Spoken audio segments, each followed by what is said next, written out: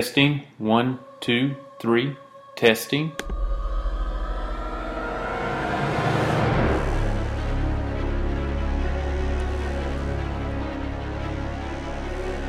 Hello?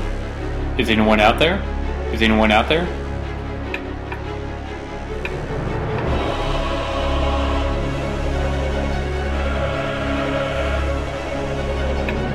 I'm looking for anyone.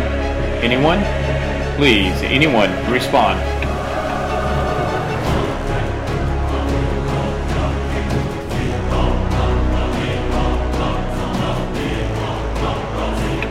Help needed. Can anybody hear me? Help needed.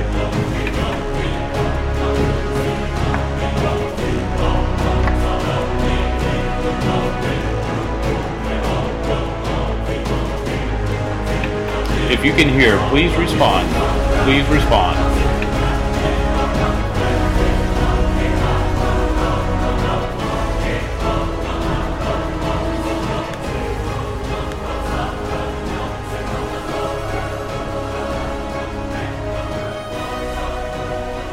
Welcome to HeroClix Borderlands. I'm your host, Shay McClure, bringing you the meta-casual perspective on HeroClix, sharing my insights, thoughts, and experiences with other players who love this awesome game at all levels just like I do.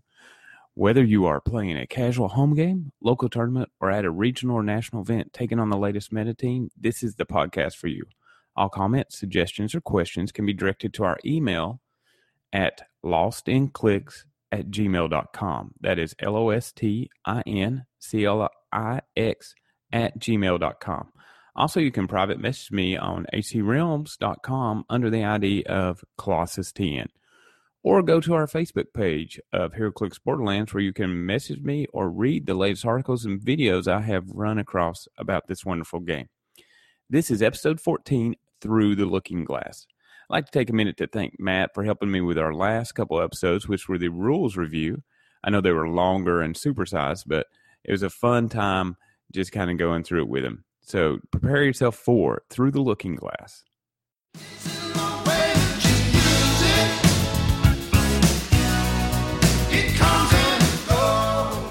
Hey gang, just loving coming back to just doing a regular podcast. It's been a kind of crazy time going on for me right now. Hopefully I can get these out on a weekly basis, and my goal is by next week have this out again on Thursday and just kind of continue that routine, trying to get back into the routine. So I apologize for my sloppiness in getting these out, but I'm also trying some new things and we'll see how that goes. Right now I want to do our weekend review like I did my theme this week of Through the Looking Glass, feeling like I feel like Alice right now. Like I just jumped down a big hole and I'm looking at the other end and my whole world is kind of changed upside down. There's a lot of stuff going on. I want to go over what I've been doing over the last few weeks. One big thing I've done is I went to my local venue and played in a 2-booster sealed on Deadpool. I had already told you I'd been in a booster draft where we had one booster and we took one figure and kind of passed around like a battle royale, made up teams and kind of played. This time we actually took 2 boosters, put teams together to make 400 points. My 2 boosters don't look that great. Had a lot of figures, but when I was going through them, getting to 400 points, I kind of went through there and came across, wow, I had a team that actually added up to exactly 400 points and they were themed. That was incredible. So I said, well, let me give it a try. I didn't bring any maps, and that was my fault. I should have brought maps. Instead, what we had was the maps for Joker's Wild release. So we had the Ace Chemical plant on one side and the street on the other. My team that I came together with was I had 2 Psylocks, I had a You Go Girl, a Bedlam, an Orphan, and 002 Wolverine. Now, that team came up to an X-Force team, which allowed You Go Girl to carry 4 of them, which was most of my team. And I would usually carry everybody but Bedlam, just let him kind of walk up. Now, Bedlam's kind of just a filler piece. He has 40 points. He didn't really have a really good purpose because his special power was his only good thing. He had an 18 defense. Guys looking for him to tie up. And he was going to be the 40 points I lost no matter what every game. Now, my other guys were close attackers. They had a lot of stealth. You Go Girl gave them the ability to move, and Orphan allowed some shenanigans with his 18 defense, his precision strike, some of his special powers where he could move some headline tokens around. he was just kind of there as a major type piece and somebody that could harass. Wolverine was just tie up and live for a long time, and the Psylocks were my main damagers. Now, round one, I ran into Steven. He had a Cable dupe team that really I was very cautious with. I totally blanked thinking that Cable had TK and really was way too cautious. I had one map roll with my 1, 2, 3, 4, 5, +6 on any roll, so nobody else had a theme team. And I actually had theme team Prob to help me out too. So I ended up going with the Ace Street. And in that match, it really came down to, we kind of clustered up on the left side. I moved up, put my objects out where I had some hindering terrain almost all the way up the board, moved out, and it just became this big cluster area on the left side with him up on the roof with Dupe and a couple of his people. And he had Madcap, and Madcap really became the difference. Madcap got in there and just kind of tied everybody up and didn't allow me to attack the people I wanted to. In the end, I almost had one of his figures killed. I believe he rolled a Super Senses, if I remember correctly. It's been a couple weeks, so it's kind of hard to remember, but ended up, my Psylocks were amazing. Their ability to charge in 11 attack, and since Cable had Psychic Blast, they were able to add to their damage, and I believe I was able to hit them for 5 with Psylocke and just kind of pound on him. And I almost had his piece out. I'd already lost Bedlam, but nobody else. And he was looking at he was up 40 points, and I was rolling a breakaway that I made and then missed the attack, which was an important attack, which would have KO'd, I believe it's Cable, which would have gave me the win, and time was called. I lost round 2 and 3. My teams really came to life. They just kind of took over. I was able to really just take out pieces left and right. I wasn't able to sweep anybody because of the time limits and the ability it took a while for teams to move up. But being ultra aggressive with that team, moving them up, getting them into the play. And I kind of forget the last 2 matches, they kind of blur a little bit. But in both of those, I wasn't as pressured as much because of the makeups of the other teams and just kind of being familiar with my team then. I was able to just kind of run up, tie people up, let Orphan get in there, let Bedlam tie people up, let Wolverine get in there and tie people up, and then use Psylocks to really just do a lot of damage, and Yugo Girl to reposition people around. And Orphan was a great tie-up piece, a great support piece. At 7 points, he really held his own. So I went through those and won the next 2 matches, finished second. The one team I didn't face, and it's just kind of lucky, and this is what I learned about tournaments, and this happens in tournaments. Sometimes you can't control your matchups. Sometimes you have a tournament of bad matchups where every team you come up against is this team of Silver Bullet. In this case, the one team I wasn't able to face, and I wanted to, but I never was a Swarm Title Deadpool team, which would have been very hard to kind of handle. It was a meta team, really, with those 2 pieces being able to kind of control the board and do some major damage. I forget who else he had on that team, but that team really kind of dominated. It's very hard to damage them. It's very hard to get around their special powers, and they had a lot of mobility. I never did face that team, which would have presented a challenge, but I'd love to have that challenge. I had a Swarm-type team, and that would have been me having to take out one of those big figures to get that win. But it was fun. Kind of reminded me of just kind of relaxed, casual, and I love making a sealed team. Kind of neat how that just kind of worked out where I get an X-Force keyword and have the ability to use Yugo Girl's special power. But, I mean, as I say, the use of Bedlam was useless because his special power, which prevents you to get bonuses from equipped items, never came into play because in a sealed tournament, you're not going to have any equipped items because there's none in the boosters. His special power is kind of wasted. The others kind of worked. Just had a good time. That's a lot of fun. Finishing second, getting 2 wins, 1 loss, and just kind of playing and talking with the guys and just having a good Saturday to spend some time playing HeroClix and talking HeroClix and just kind of be casual. Just a lot of fun, and it rejuvenates me about the game. Now, I also just couldn't get enough of playing HeroClix, so I went out there and I have bought a webcam not long ago, and my thought was to get into online matches. And I spent a couple of days trying to get it set up. I had a few days off from work. What I ended up doing was to set the camera up. I didn't really have an online match to do, so I set the camera up and pulled out 2 teams, and I played them myself, videotaping them. And you'll probably see them. I post them out to my Facebook page. I've got them on my YouTube channel. And just my first attempt at, just playing around with online. How would the webcam work? How does it kind of work with Google Hangouts? What's it going to look like? And how can I make it better? So it's just my first attempt. And what I did is I took a tweaked version of my WKO team. What I've ended up doing is I took Devil Dinosaur off, moved Devil Dinosaur off to give me a little bit more mobility, put on another Ultron drone, removed the Atom and Henry, and ended up going with the team the way it was. I was kind of going with a double cannon approach, looking at, I think I added another Green Lantern too. I got 2 Green Lantern, 2 Ultrons. I got Mixie, I've got Frogman, and I've got my teleporter.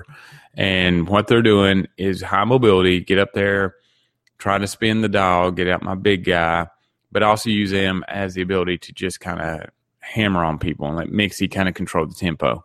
The team I took against them was a just kind of mismatched team of some meta figures. I thought, well, let's see how they work together. Put Overdrive with Doc Ock, and I forget a few other pieces. But what ended up happening, you can watch that first match, is me being stupid. I run up, and I'm playing on the WizKids office, and I just kind of run up the left side trying to be aggressive and just left myself open to a running shot energy explosion by a called in Green Arrow. That just pretty much wiped out my team. Doc Ock went down like a sack of potatoes. Overdrive's hammered. My whole entire thing just falls apart. And one thing I do notice, my WKO team has a lot better mobility all of a sudden. Now, if you watch the second match, what I've done is taken a shifting focus Superman, added him to a Joker's Wild Bizarro Joker, and then have an Overdrive and a few other figures. But what ends up happening is in that match, it becomes this big slugfest, which in that case, what I learned is that shifting focus Superman is amazing. I hope you go out there and watch those matches. I don't want to just go through and review them. Number one, a lot of these matches are starting to go through my head, but I'm going to give you some insight I got from it. The shifting focus Superman is still a highly, highly competitive piece. It's very neat being able to change in and out. His 19 defense will give you a +1. His ability to be carried. Overdrive is another great piece. And that Bizarro Joker really hamstrung my team that I was trying to run, my WKO tweak team, in the ability to shut down some corners. You'll see in the match that he prevents Mixie from being able to do a running shot to token my entire team. His plasticity, his ability to lock people down becomes this thing that makes these halls just almost impossible to move around. Was it great synergy on that team with him and shifting focus Superman and Overdrive? I forget who else out on there. Not great, but that team I looked at and I'm like, well, okay, you can work with that. You can actually do something with that. And that some of those figures can kind of work together. Kind of put that together for a team sounds interesting to me. And that's kind of inspiring me to go out there and build some more teams. And some of y'all are wondering, how in the world do they get those camera positions where they are? And I was thinking, I was with you all. I'm like, how am I going to get my webcam so it looks down perfectly and I have it all set up and so I can get the mash to go? What I ended up doing is that I watched a video online and somehow I saw one of the rigs. Now, in my mind, I thought I was going to have to go to Lowe's and buy the PVC pipe and build this elaborate rig where it hangs straight up and down. It's like, oh my gosh, I need to go do that. I kept putting it off, and I was still trying to understand how I'm going to get it, how I'm going to mount it, how I'm going to get it to work. And in the end, what happened was I was watching a match, and I noticed that it just looked like a regular camera tripod. Now, my wife's a big camera buff, and I went out and got one of her camera tripods. And then I attached my webcam to the quick release plate for the camera that you can put on the tripod. Well, I'll put that on the bottom of the webcam, and then I attached it to the camera stand. And I extended the camera stand up, pointed it down until I got the right angle I wanted, downloaded some software for the webcam and be able to adjust a little bit. And I have my mat on my table hooked up to Google Hangouts, which I have a free Gmail through. Put that together and really videotaping it is amazingly easy. Now, some bad things that I kept doing is that when you're videotaping a match, don't lean on the map. Some of y'all probably see my bald head in the back of it. Man, that drives me crazy. Well, I didn't really have I had a hat on, but it's me blocking the entire one. So you have to be kind of cognizant when you're videotaping to really move your figures and be out of the way so that people can see what you're doing. You don't want to lean across. And I'm a person that loves to lean and get different angles. You have to just be kind of careful of that. The other thing that I kind of realized was that you need to speak out what you're doing, your thought process, so that the viewers can hear it. And you kind of want to do that. Playing yourself is not easy. Number one, to be fair. And number two, to not know what your opponent's doing, but to discover it on the turn. And so when I'm trying to set something up, going to the other side and see if I could see that or if I could fall in. It's hard to set traps for yourself, so that's where it's kind of not like a real game. You do make mistakes, and I make mistakes in that first video. I do 2 or 3 things wrong. But one thing I did know, it allowed me to just play some figures and kind of feel them out. They're not perfect matches. I think you need to know your team in order to play them well. And if you're going to play a team on a consistent basis on a competitive level, now on a casual level, you're constantly changing teams, but it helps you get to know figures. And once you understand figures, then you can kind of work them better, and you just have better matches with them. So it's just a neat way for me to be jazzed up about playing and getting in front of the camera and doing it. And it's just kind of fun. Here's the one thing I hate. I hate when I write, I have to kind of read back over. I'm going to be honest, when I do a podcast, I hate that I have to listen to it again, to take some stuff out, to kind of edit it down to make it better. And I hate to watch myself play or hear myself on video. However, it's a great way to learn, okay, I see that mistake. I see what I'm doing. I see how I'm being sloppy. I know what I need to correct. I'm not an expert. I don't know everything, but it's a great way for me to kind of continue to learn the game.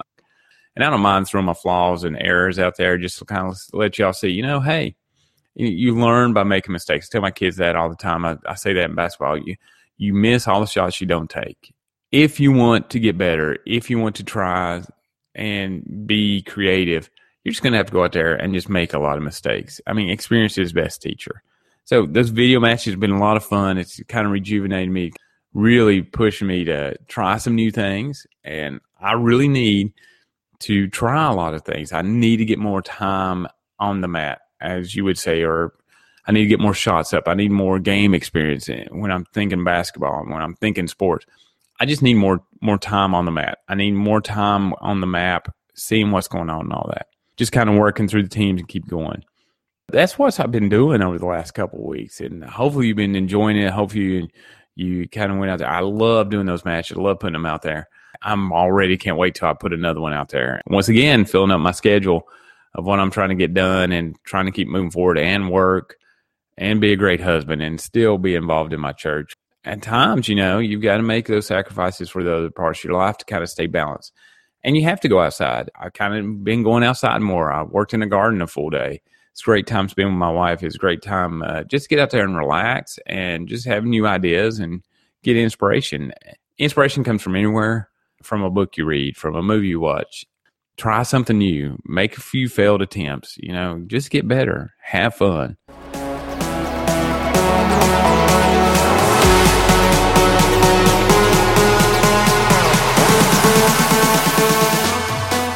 Main topics down the rabbit hole. What does that mean? I feel like I have just gone down the rabbit hole.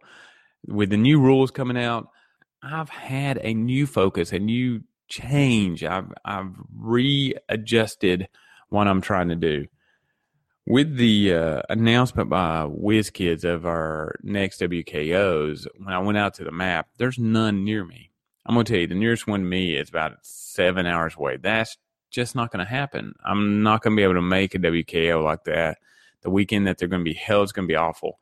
With the announcement of the new WKOs and that being a sealed, which I would love to play it in, and it's really out of my ability to go to one, I've pretty much let go of my dream of qualifying for nationals And now I'm just going to focus on Worlds. I'm just going to focus on Origins. So now I have 2 months to get ready for Origins and have a plan on what I'm going to do. My current WKO team is now trashed. The Ultron drones are not legal. What am I going to do? I'm going to have to build a new team. I can kind of base some framework around it, but the Ultron drones really drove the ability to bring in Nick Fury and all that. I'm going to have to come up with a new Worlds team. I've already registered for Origins. We have our hotel. It's going to be awesome. I hope to run into people there. I really hope some of y'all kind of reach out, tell me you're going. I want to meet some of you. I want to play some games against you. I want to see what you're doing. I want to help you out with your teams. Part of the reason why I started this podcast is kind of reach out. I was listening to a sermon, and he talks about community. To live outside of community is to not really reach your full potential, to not really involve yourself in what your passion is about. And he's talking about the Christian community, and I agree with that. And in this too, in the HeroClix community, to stay outside the HeroClix community, to not embrace the community, to not surround yourself in the community, kind of hampers your game. And I'm really trying to use this. It feels like I'm connected, and it's kind of pushing my game out. So with my new focus of concentrating on the Origins, the first and most important thing I came to, the most important decision I made was I'm just going to have to put the new rules aside. I love the new rules. I understand that. I love the new rules. I love that WizKids is listening to us. In doing the rules review with Matt, I realized how out of touch I was with some of the rules. I thought I knew the rules, but I didn't. It forced me to kind of look at the rules. And I think as players, we need to look at the rules every so often. We need to remind ourselves. Sometimes we get a little lazy about it. Sometimes we don't keep up on all the readings. And this new look at the rules has really refreshed in my mind how HeroClix mechanics kind of work, how the new mechanics are going to work. And unfortunately, I'm going to have to not look at the new rules. I'm keeping them in mind when I'm looking at new figures. I can't focus on them until after Worlds, because right now my goal is to make Worlds and to qualify for Worlds and go participate in Worlds and be part of that community, and to sit here and give you all this fluff stuff and tell you that I'm going to love just going out there and competing while I do. My ultimate goal is to be the world champion. Now, I'm going to say it. People might not say that, but I enjoy playing. I'm not going to be disappointed if I don't win. I tell my teams, my basketball teams, you go out there and you compete. You can't control everything. You can't control the matchups. You can't control who you sit across from. You can't control your dice. There's some randomness to this game, and people who tell you otherwise don't play this game. You can take some of the randomness out, but in the end, you sit across from another person, and if your rolls go bad, they go bad. And you can maybe take a complete loss and turn it into a partial loss, or take a complete win and turn it into a partial win. It does have an effect when we talk about championships that you're going for. And it's going to take a little luck. It's going to take a little matchups in order to be world champion. So I always tell my teams, go out there and compete. Go out there and put your best foot forward. Try your best. And at the end, enjoy. Look around. Enjoy the competition. Have fun. That's what I'm going to do. I'm going to look around. I'm going to enjoy sitting across from somebody playing a great game, having fun, playing my best, and it bring the best out of me. If I go 0-4, I go 0-4. And then that would be terrible. I mean, it'd crush my ego a little bit. But it's what games do. You have to be able to rise above it. So I'm willing to take on that challenge. But ultimately, I'm going to be honest. I'm going to go out there to get my name out there and let people know, hey, I'm here to play. I want to make the top 32. I want to make top 16. I want to make top 8. I want to make top 4. I want to be sitting at the final table. I want to be videotaped. And I want to prepare myself to be at the final table to win the world championship. Now, I'm going to say that. Am I going to do it? Who knows? I am working my butt off to get in position to do it. Can I do it? I believe, everybody should believe that they have the ability to go out there and compete at that level. My goal right now, I am focused to compete my best at Origins. It is not my entire focus while I'm at Origins. It's not my HeroClix is not my entire focus. I do believe in balance. I believe I'm going to go get up every morning and work out. I'm going to play other games. I'm going to have fun times with my friends, my wife, and meeting you all. But in the end, I'm going there to do this one thing. I'm going to give myself the best shot at it. But it's not going to encompass my entire being, because I don't believe that allows you to bring the balance it's going to take to be a champion of this game, or to actually enjoy it. And I think that's more important. You're going to have to enjoy your championship. I love Pat Yaboko. It looks like he's having a great time. And some of those top players actually look like great guys. and I want to compete against them. I want to socialize with them. I want to just have fun. I'm now committed to Origins, guys. I'm going. Hope to see you there. I'm going to Origins. I'm going to compete, and I do have a plan. My first plan is I got to practice more. And wouldn't you know it, my venue is now only going to have probably two events before I go to Origins, maybe three. They're not all going to be competitive events, so I'm going to have to start doing some stuff to get more practice. One way is try to get into the online. That's why I kind of got out my video stuff and kind of moved around with that and tried that stuff out. Right now, I'm moving to online. I'm willing to take on anybody that wants to. So if any of y'all out there and go, hey, I want to jump in there and let me see, I want to try that out. You know what? Just send me an email. Let's give it a try. I'll throw out my Worlds team. I'm not going to hide anything from y'all. I'm throwing stuff out there. I want the community to see it. I want the community to help. I believe that the community helps sharpen each other.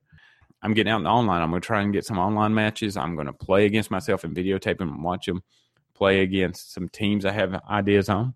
So practice, practice, practice. My anti-Iverson philosophy. You do need practice to make Worlds.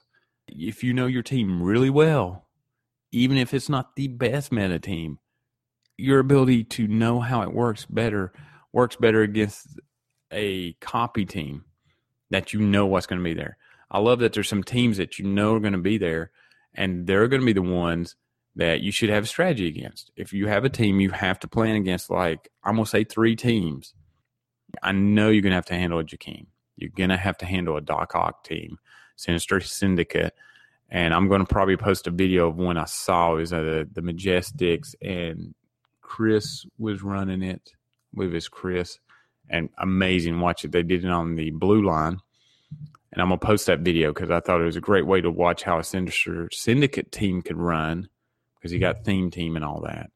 I think, though, that's going to be there. Jakeem's going to be there with Bizarro Green Arrow. And I'm trying to think if there's anything else kind of showing up, because right now you got a weird meta going on with people having teams that are kind of based around the current meta that's going to change right before Origins. I'm really thinking, know how to play against a Doc Ock team, know how to play against a Jakeem Thunder team. I wish I could have a third one, because 3 seems to be a great number, but I can't think of a third team that could potentially be a gatekeeper team. But those two you do need to have a priority against. I am probably going to reach out to my group in Kingsport and see if they want to meet and play a couple of games, some competitive games. There's some really good players that they're not going to Origins, but they can really help me, and I need to take advantage of that. So I'm going to reach out to them. There's another one on my goal list. Next, I'm going to sit down. I'm going to do my homework. My homework, the way you do homework, is reading rules forms. But to me, also, I'm going to have to start watching some video matches. 2 reasons why. They're inspiring, and they help me with my tactics. Now, I go for reputable matches where people are really following the rules and aren't giving me some bad habits. So I'm really going to focus on Alpha Strike's a great one, the Majestics videos, and the T3 videos. I'm going to start that. I'm going to try to watch 2 matches a week. I'm hoping that will be like when I sit around and watch the NCAA tournament. I'm a basketball coach, and I love watching those games, not only to watch people play, but to be inspired on what I need to do next year, what of things they're doing to inspire me to do new things. And I watched one the other day, and Mike Nito did an amazing job with a Killing Joke Joker and a Deadpool, shifting focus Deadpool, and a Hulkbuster torso. Is a neat little gimmick he did, and I thought that was a neat little team. I might copy it. I actually wrote it down and I might copy it and play against it online and just see how it goes. I kind of like the little shenanigans and the tricks he was doing with it. And I just think matches, that makes it great to be able to watch some matches, get inspired, kind of learn from them. So I'm committed to doing that. Also, I'm committed to doing one online match a week.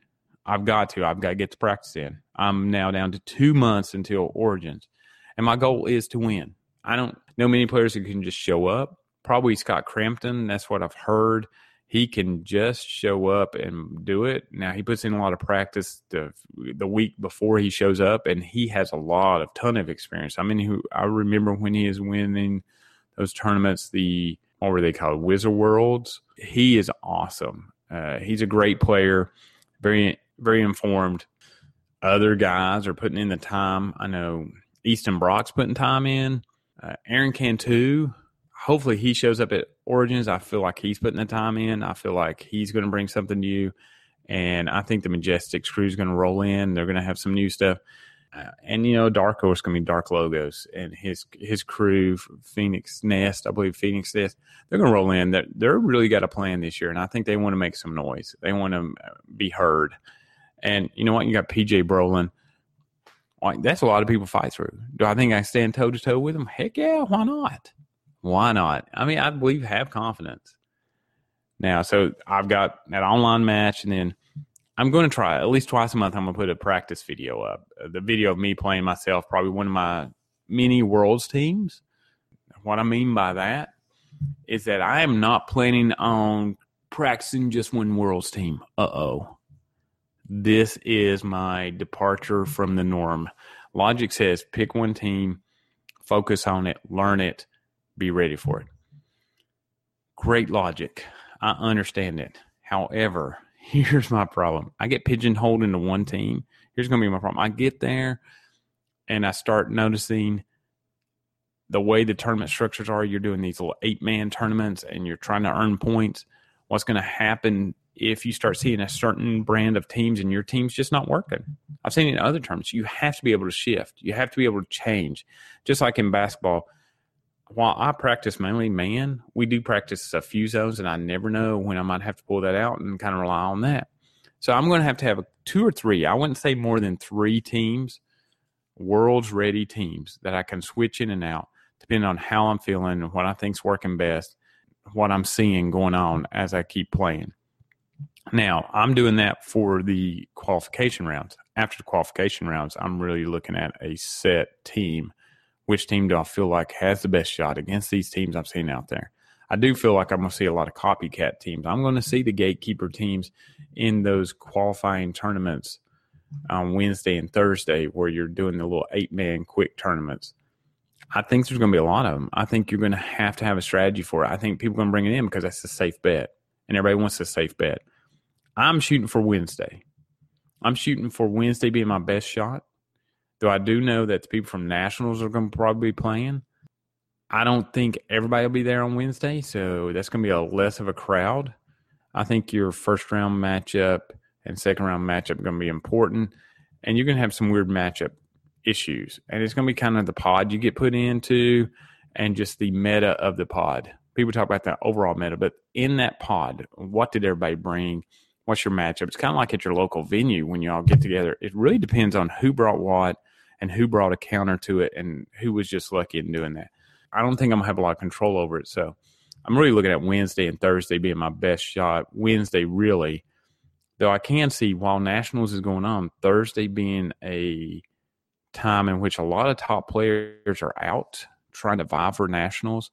And you're going to have those pods forming up to do the qualification. That's going to be some weird top teams or a lot of copycat teams. Towards the end of the day, as people have filtered out and earned their points and quit playing in those things, I hope to earn my qualifying points in my first match, my first tournament I'm in, and I just get to just go have fun the rest of the day and go do other stuff like battle royales, go play other games, kind of practice my team, go around, talk to everybody. And if I don't make Worlds, it'll be disappointing. But it's not going to end my great Origins weekend. Hopefully I'm hanging out with people that I met off the podcast, with my wife, my friends, and we're playing other games, and we're just having a great time. And if I get into Worlds, I'm just going to have a great time, and I'm really gunning for number 1. The only other thing I really want to do at Origins, and this is another goal of mine, is I need to recruit or join a team. I really do. I listened to a Dark Logos Starting Over podcast where he talked about how to create a team, and I'm really wanting to gravitate towards it. Number 1, I want to participate in the HeroClix team championships, and not really saying you have any qualifiers. You just kind of sign up for it. I don't know if they're going to cap it, but you're going to have 3 people to be in it.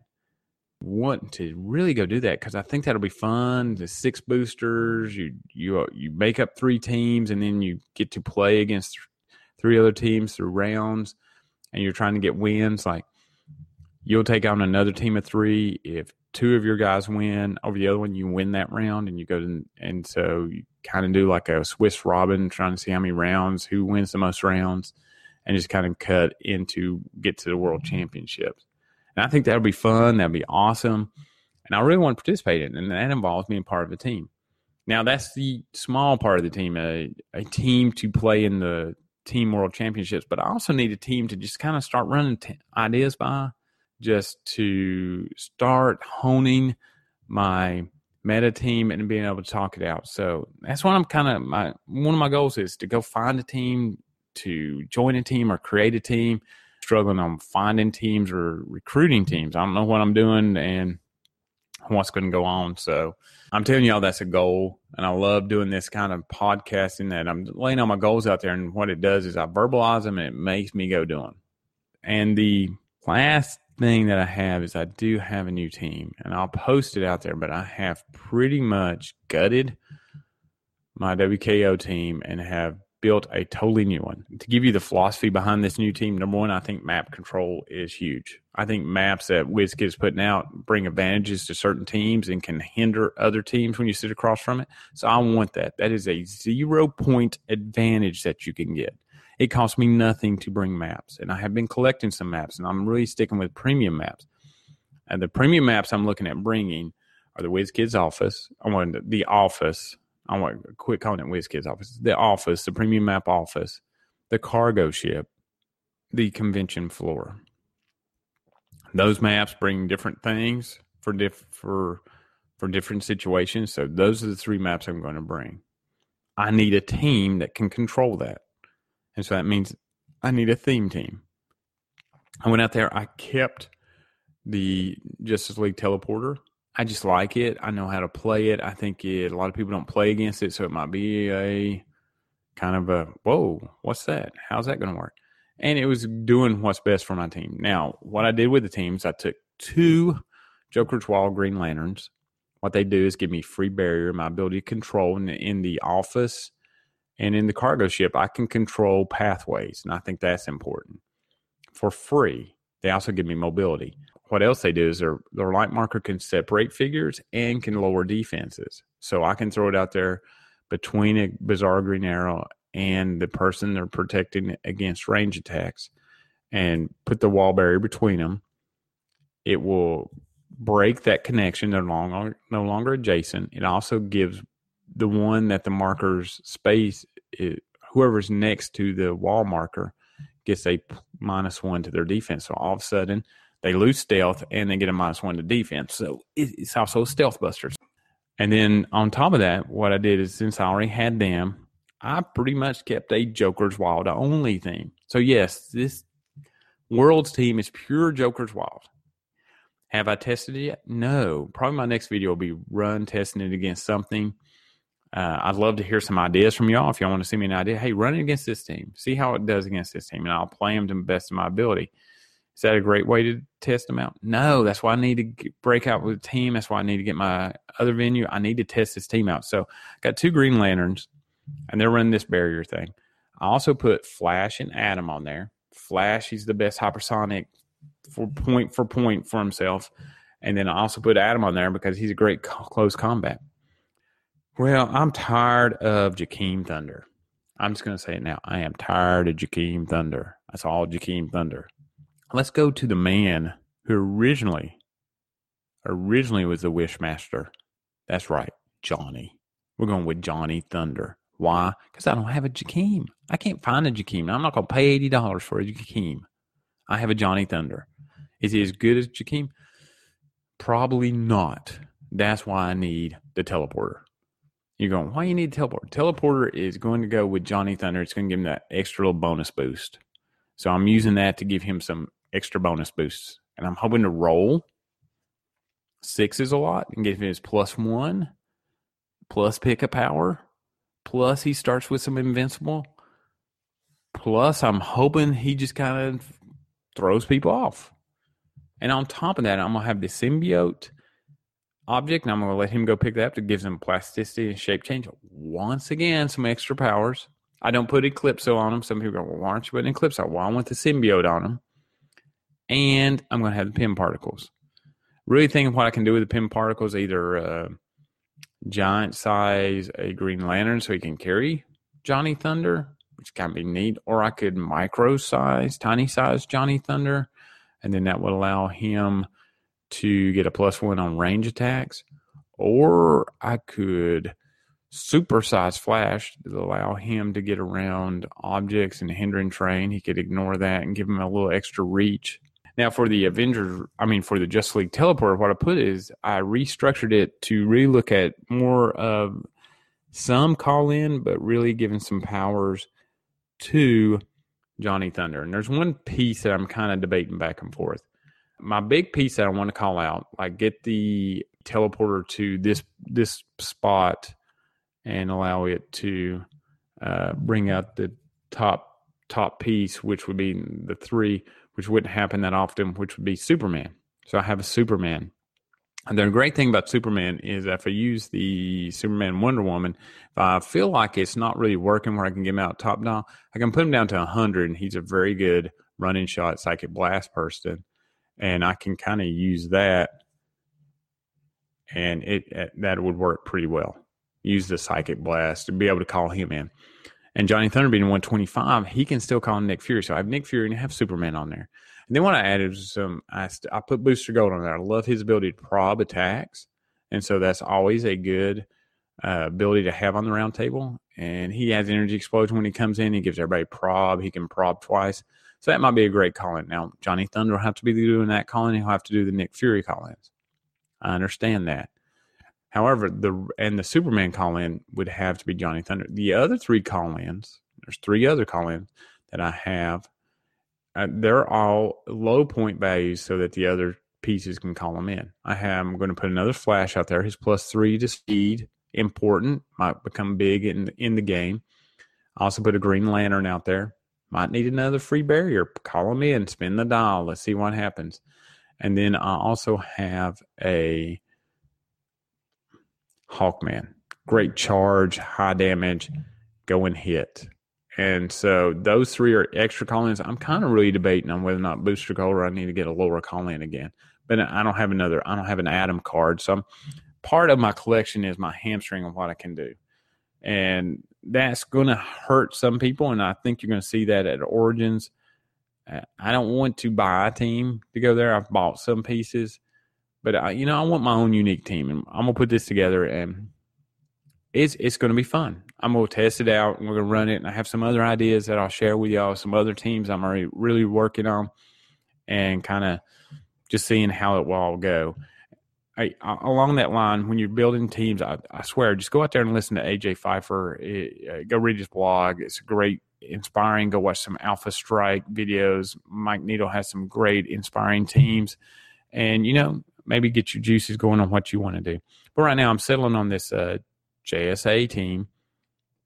I'm trying to remember. I think they're teamed at, and with ATAs going away, I can't use an ATA. They did have an ATA that could go with them.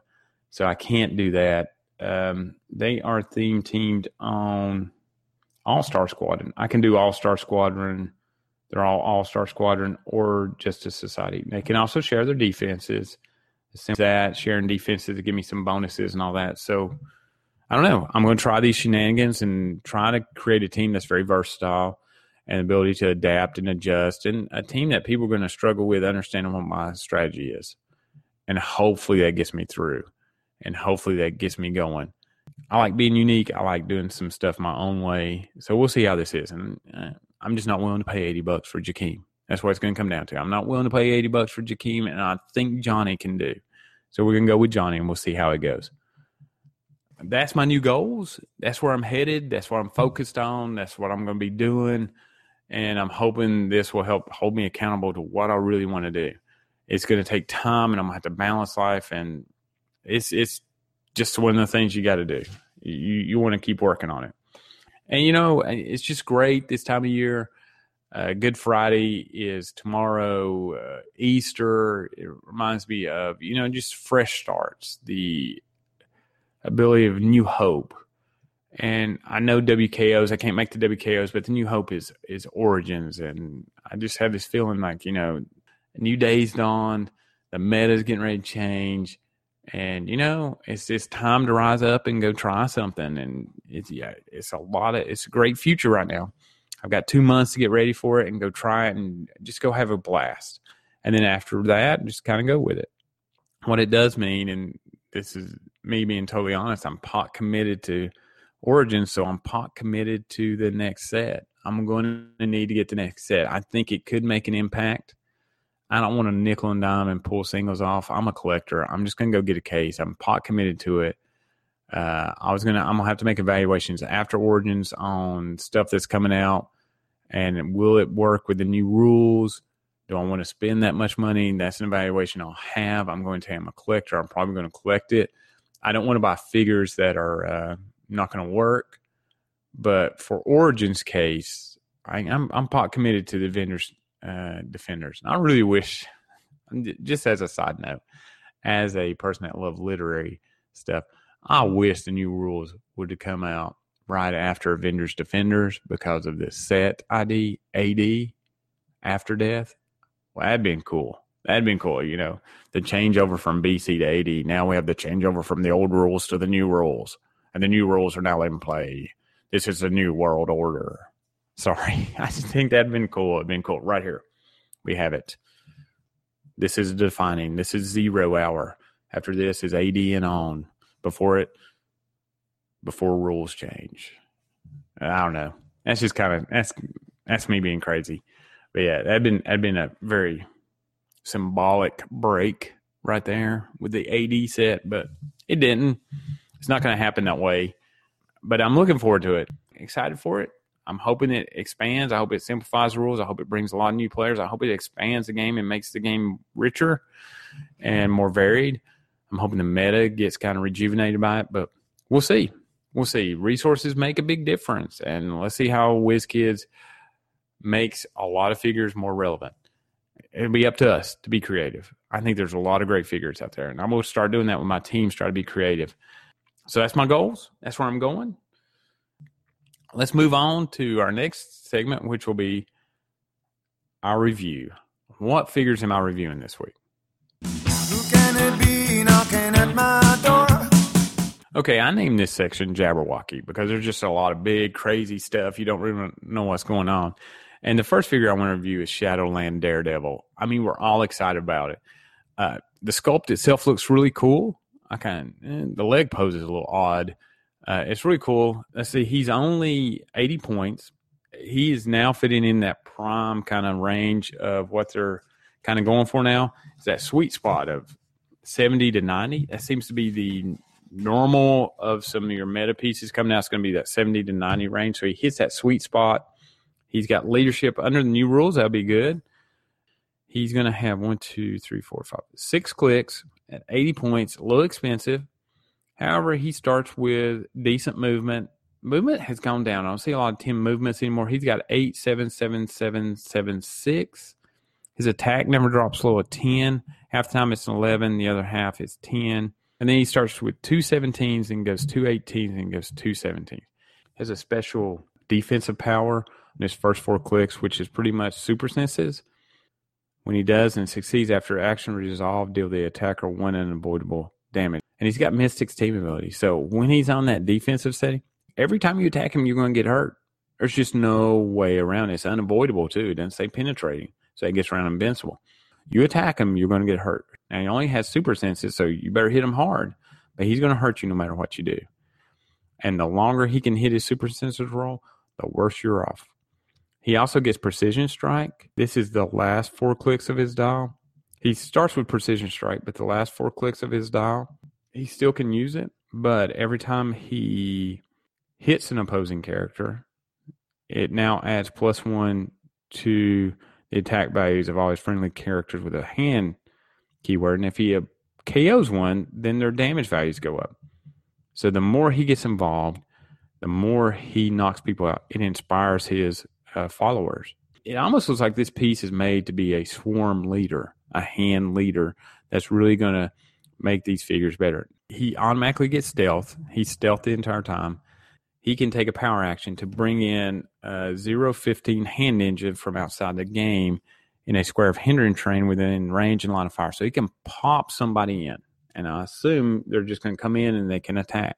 So he's got this ability to calling these little hand ninjas. Just like anything else, I think about the Brood Queen. I also think about, who was it? Hermes in the Superman Wonder Woman.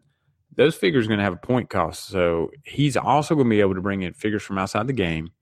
So he can be on a 300-point team, and I don't know if this hand ninja is going to be 15, 5, 10, whatever it is. He's going to bring it in. So his team's now 310. However, that means that you can get more points from his team as he's bringing more stuff. So he can be a point feeder. He's going to feed pogs into you. So if you see him across the table from you, he can feed you points, which can make a difference in the end. I don't believe those things are going to come in at a 0 point. It doesn't say it doesn't. They come in at 0 points, and they're an actual figure in the set. So you're going to have them. So there'll be a collection market for it. In that case, he's going to be a swarm guy. He's going to kind of be a swarm leader.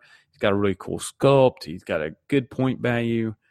There's not a lot of hand figures, so this makes me think that there will be more hand figures in the Avengers Defenders case.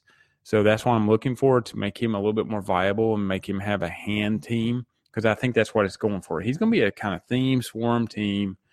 His damage value is like 3/3, and then the rest are 2s. He gets shape change at the end with Super Sense. It's a great combo. That means you get 2 rolls against somebody attacking you. He does start with charge, and then the middle 3, he's got a flurry and then ends in charge. So he can charge in, and then he can be based with you. He does not have Endom. He does have 4 range, so he's able to pop those hand ninjas out within 4 of them. You probably want him on a map that has a lot of hindering, and with the new hindering rules, that means really look at maps that are not object-oriented to be hindering. I'm trying to think of one. Maybe the Convention Center floor. That's a great hindering map. I have to pull it out. But that's why he's going to be kind of shining on them. And with the Mystics, he's always going to hurt. Small dial of 6 with 80 points. He's going to be fun to play, but he's going to have to be, I believe, he's going to be theme teamed, and he's going to have to be a swarm guy. I think that's where his use is going to come in. I don't think he brings anything else other than that. Him as a piece to be more competitive, we'll have to see what figures come out with him in Avengers Defenders. He's going to be number 68. He's going to be is that a chase number? Well, it's going to be one of the harder ones to get. So there you go. Oh, well, if you get him, hopefully there's a lot of pieces to go with him, and he'd be fun to play.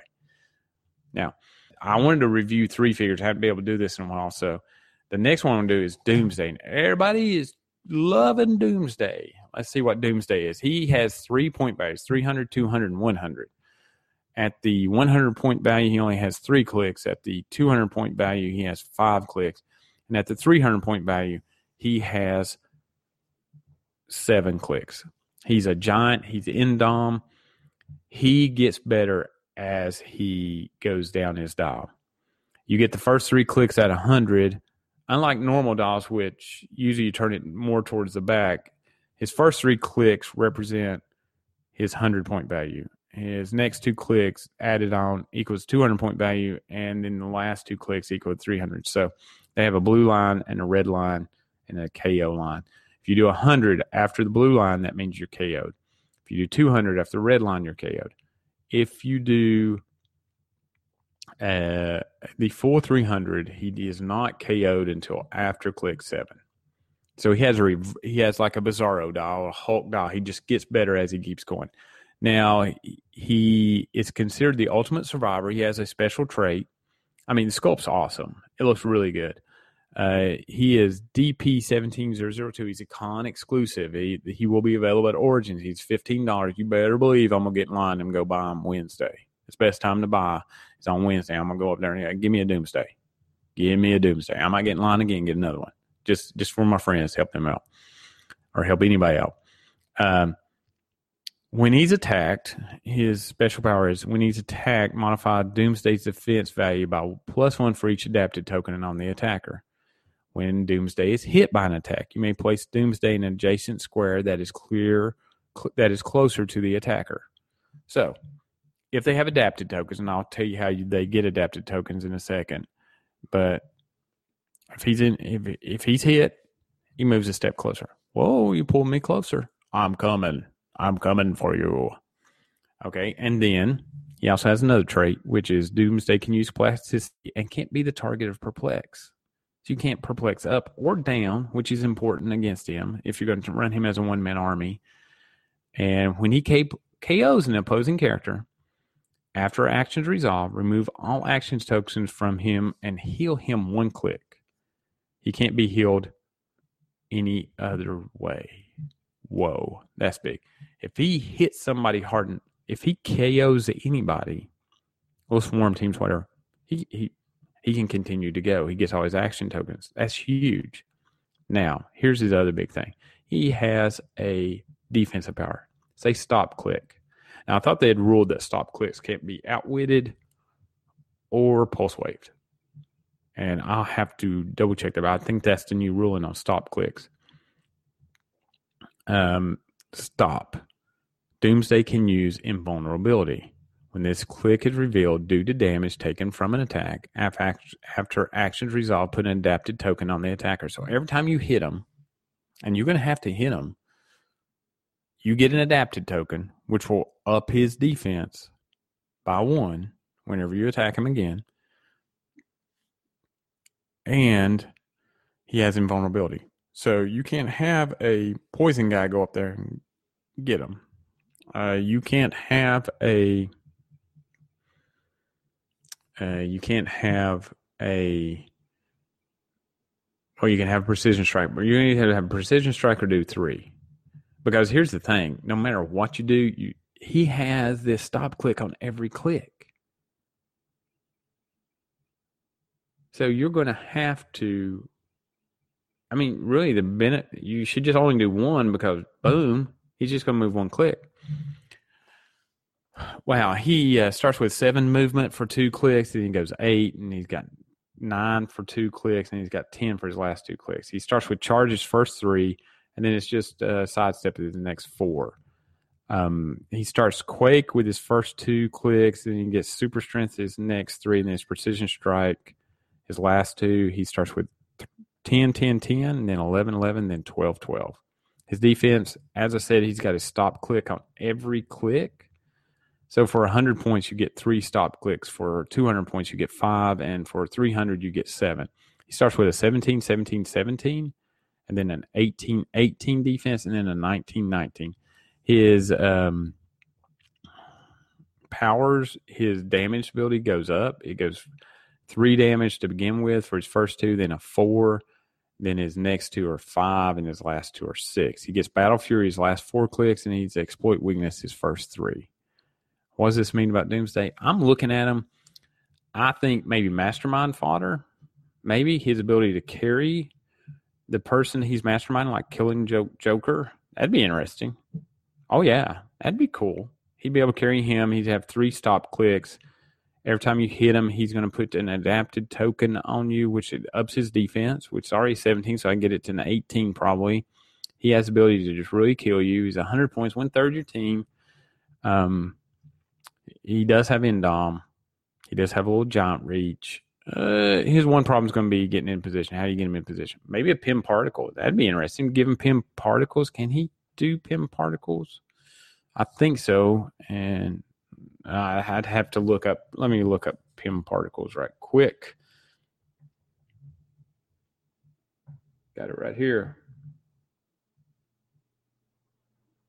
No, he can't. Yeah, he can't. He's not single star based. Sorry. No Pim Particles for him. No soap for you. No soap. But I don't know. He can carry a smaller character, especially his first 3 clicks. So that'd be interesting. 100 points, Mastermind fodder. Somebody you're going to have to worry about. Going to be harder to hit. He'd have to KO to heal. That'd be my one problem with him. He does have the Brute, Monster, and Kryptonian keywords. Maybe do that. 300 is a very interesting with this guy. Could he be a true one-man army? I don't know. I mean, really, do you have enough attackers to get through 1, 2, 3, 4, 5, 6, 7 clicks without getting adapted tokens? I mean, he's going to have a 20 defense probably. I've got a team, what I think is a pretty huge team of 5. If they all damaged him, he would be sitting on 1, 2, 3. He'd be sitting on his first stop click of his 300, his number click 6. He'd be at 20 defense against all of them. 12 attack, 10. He'd be moving closer. My gosh, I think he could track somebody down with a 10 movement, and then he could start killing people because he got 6 damage on the last one precision strike. I don't know. A team that's going to be able to handle him at 300 points. I don't know. I was looking at him earlier and I said, I don't know if he's going to make it, but I don't know. I would love to run him just as a true. I'm going to sit one figure down. Can you take him out? Because here it is. In a time match, do they have enough ability to eat through him to get any points? Because it's a gamble. It is all or nothing. Either they kill him or they don't. You, on the other hand, just have to go find one little thing. I think he's interesting. This might be one. This might be one of the first true one-man armies. I'm looking at him. That's how are you going to handle that? The only figure that really sits across from that he's going to be scared of is Dead Girl, because she can really take him out. She would be able to hit him for 3 and stop him not be able to use his stop clicks anymore. And then you'd have to hit him again and you can get rid of him. But really, that would be your counter. I don't know that Dead Girl's going to show up on a lot of teams. Unless we're starting to see a lot of counters to stop. How do you handle this guy? This is the most stop clicks anybody's ever seen. And after getting to Origins, yes, the only thing you can use is Dead Girl or Jenny Sparks or who's the other one? Blue Devil. But once we get past June, we're going to look at only Dead Girl is going to really be able to handle this guy. I don't know. I mean, did you bring him, sit him down and say, I dare you to have a Dead Girl over there? And then really, what is he going to do? He's going to go after her first. The adapted tokens, all this. It's interesting. I say, yeah. I'd love to get this figure and then, try a match. Him doing a one-man army. Some of y'all are going, stupid. One-man armies don't work. But I've never seen this. This is crazy. Would I ever use them at 200? I don't know. I don't know if you get a huge benefit at 200. I think it's 100 or 300. That's where I'm going to lay at. And I want to challenge people. Really sit down and think about Doomsday and see if you think he can be a one-man army. I think he might be. I think it'd be fun to try him. I know against other one-man armies, he's going to be just brutal. You're going to be saying, well, he can't keep up with him. But really, in the end, let's look at it competitively. Sometimes we look at this game as I'm trying to destroy the other person. But really, you're looking at how you can win. And Doomsday, can they kill him before you kill something of theirs or get something from them? Somebody's running a teleporter like I am. I'm giving you 5 points all the time. I don't know that I can eat through you. I don't know I can call enough stuff in. I mean, under the current rules, I guess I could call in Nick Fury and say you can't use that and just blast you for 4, get an adapted token, then hit you for, well, it's still outwitted for, 1, 2, 3, 4. You'd be at an 18 defense and hit you for 3 more and you'd kill him. But are you going to be able to do that come new rules? No. Under new rules, he's going to be a true one-man army, I believe. Love to see him played out. Love to see how he works. He's got current neuters. Going forward in new rules, I think it's only going to be Dead Girl. So, review of him, excited. More impressed the more I look at him. His plasticity also is huge and can't be the target of Perplex. The only thing that would make him silly stupid is if you hit him, not only did you get an adapted token, but he pops up right in your face. And then it'd be silly stupid because that would just not be somebody you want to hit. And I can't believe what would you do? Run around and go for a roll-off? Luckily, they didn't give him that. But they do. He gets that one free move one step closer. He's going to be like a boxer, one of those heavyweight boxers like Mike Tyson. You're just kind of cornering you in the ring, not letting you. You're having to always dodge and evade, get you to the corner and just start pummeling on you. That's what he's going to do. He's going to cut down your avenues of escape, move in, and then he's going to have a 6 damage, 12 attack, and he's going to start just waylaying things. And his giant reach is going to help him. So we'll wait and see. But really good piece. This is it. You're going to have to really maneuver around him, and you're going to have multiple attackers. And it's just going to get harder. 300 points, 100 points. 100 points, he's more of a support piece. I believe mastermind fodder, more of a distractor. 300 points, it's a hard working day. He'll be fun.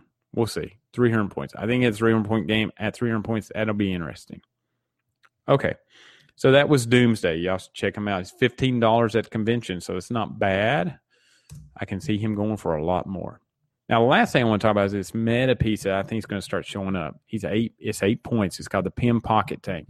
Now, it's very limited. It's not being sold. Winners won these. I think it's on eBay. I don't know how much it's going for. But it's part of that new Giant Man set. And what's so great about it, it's only 8 points. It's tiny size. I don't think it starts adjacent to a friendly character. You don't carry it. When you move, it will move. After the action is resolved, it will be placed next to that character that moved. And it has a special ability. Now, it starts with 1 movement, 0 attack, 18 defense with toughness, and 0 damage, and it only has 1 click. You're going, what's so special about it? I think it's going to show up meta for this. So it brings extra damage, and it creates a huge situation against you. Now, it does not work with hypersonic, running shot, or charge. Anything that has a moving attack. However, if you stand and attack, that means that you're just doing it. And Krang was using it before, and I wish to tell you, WKOs, since it's sealed, forget about it. Forget about Ultrons anymore in the highly competitive scene. Forget about Krang right now with Justin Seifert. It's done. That's over with. This guy's going to appear in the fact that I can imagine Jean Grey TKing out somebody that the Pym Pocket Tank is next to, and then going out there with him. And then what the character can do, if you're starting there, when they make an attack, the characters that the pocket tank is adjacent to, when they make an attack, the person makes the attack. Let's say we TK out, and I believe this would work. You would TK out a figure, and they decide to make an attack. Pym Pocket Tank's beside him. Let's say Spectre, 12 range, 4 damage, because I'm really trying to work on a Spectre team.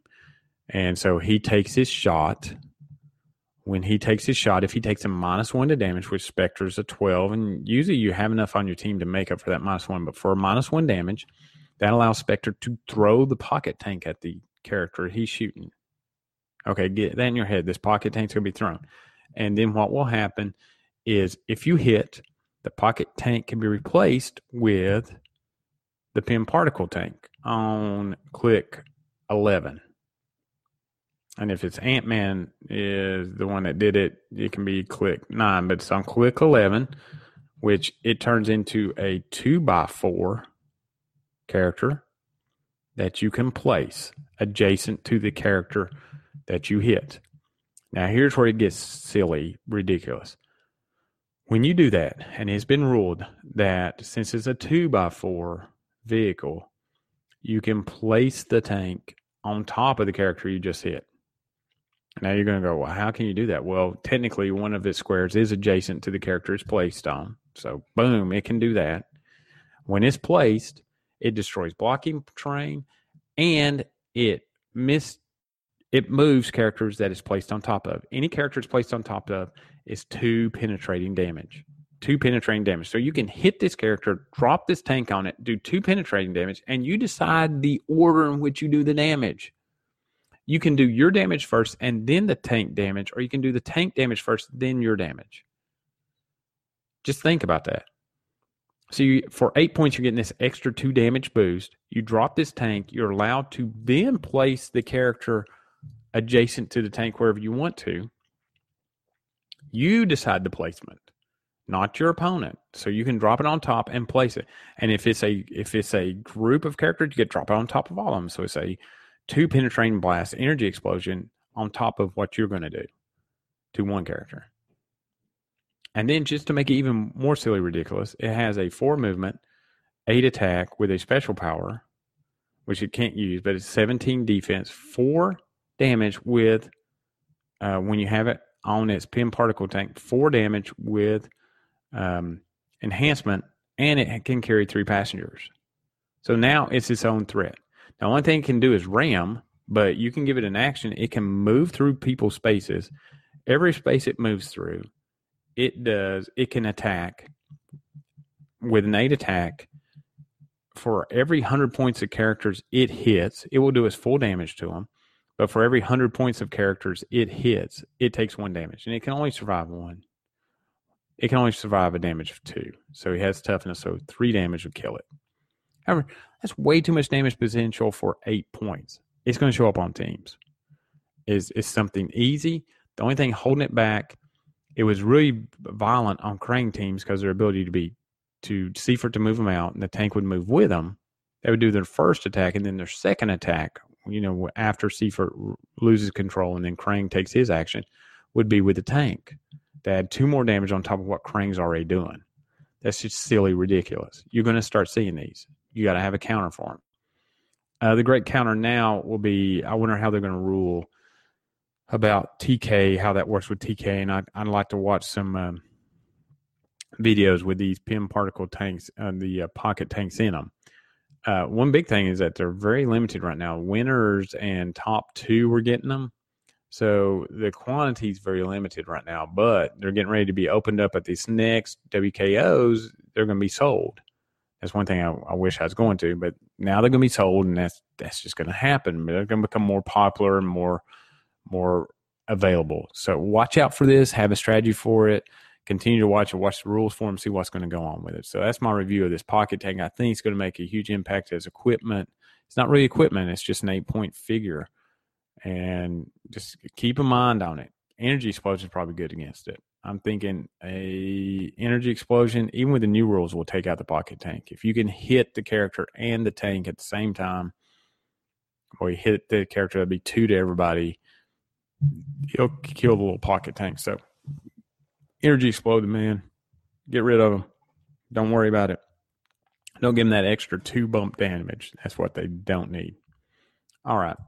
Let's move on to our last session, which is the scenario. I'm not able to do my team review. It's getting kind of long. So let's look at the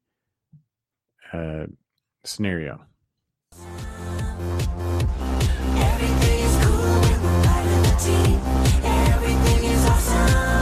Okay, we're at the Keeping It Fresh. I call this the Mad Hatter's Tea Party section. And the scenario I have is Matrix Neo. What I mean by that, what you'll do is you can choose whatever point value. I say 300 is a great way, or 400. But choose one figure to be Neo. Each team has a Neo figure you announce at the beginning of the game. At the beginning of every turn, you roll a dice for that figure. On a 6, you get to choose one of these 3 things. You can increase their speed by 3, increase their defense by 3, or pick a standard attack power. Kind of represents Neo as he's learning his powers. He speeds up. He's able to defend himself a lot better, and he has the ability to access to pick whatever weapon he wants. So that is on a 6. But on a 1, you have to give your figure an action token. That's him getting unplugged from the game. So he just kind of, little glitch, got unplugged, got pulled out, went to the phone. So that might be fun. Just a neat way to kind of bring kind of Neo Matrix in. I don't know how you could do some changes to it, but that's my thought on it. That'd be fun to play, see how it goes, see what kind of figure you make Neo, and see how that would kind of impact the game. Anyway, that's my thoughts. If you have a scenario, just submit it to me and I can share it on the podcast. Thanks. All right, hate to say it, time to leave the rabbit hole, time to take the other pill, grow large, and go back to the real world. But these are my parting shots. So I'm going to say goodbye to the rabbit, and I'm going to tell you, email your comments and questions to lostinclicks@gmail.com, or contact me on HC Realms under the ID of Colossus 10. Like our Facebook page. You can search on Facebook by typing in @HeroClix Borderlands. Please rate and review the podcast in our iTunes. They love that. It increases my popularity. Gets me out to more people, and I guess it looks pretty cool. Love to hear your new Origins teams and ideas. If you're looking for an online match or have a team you want me to play against my new team, contact me. Send me an email. Love to hear from other viewers going to Origins. Would love to meet up, play a couple games, kind of maybe getting some of the tournaments together, battle royales, whatever. So just reach out to me, let me know. Love to respond back. Thanks for listening. Have a good day.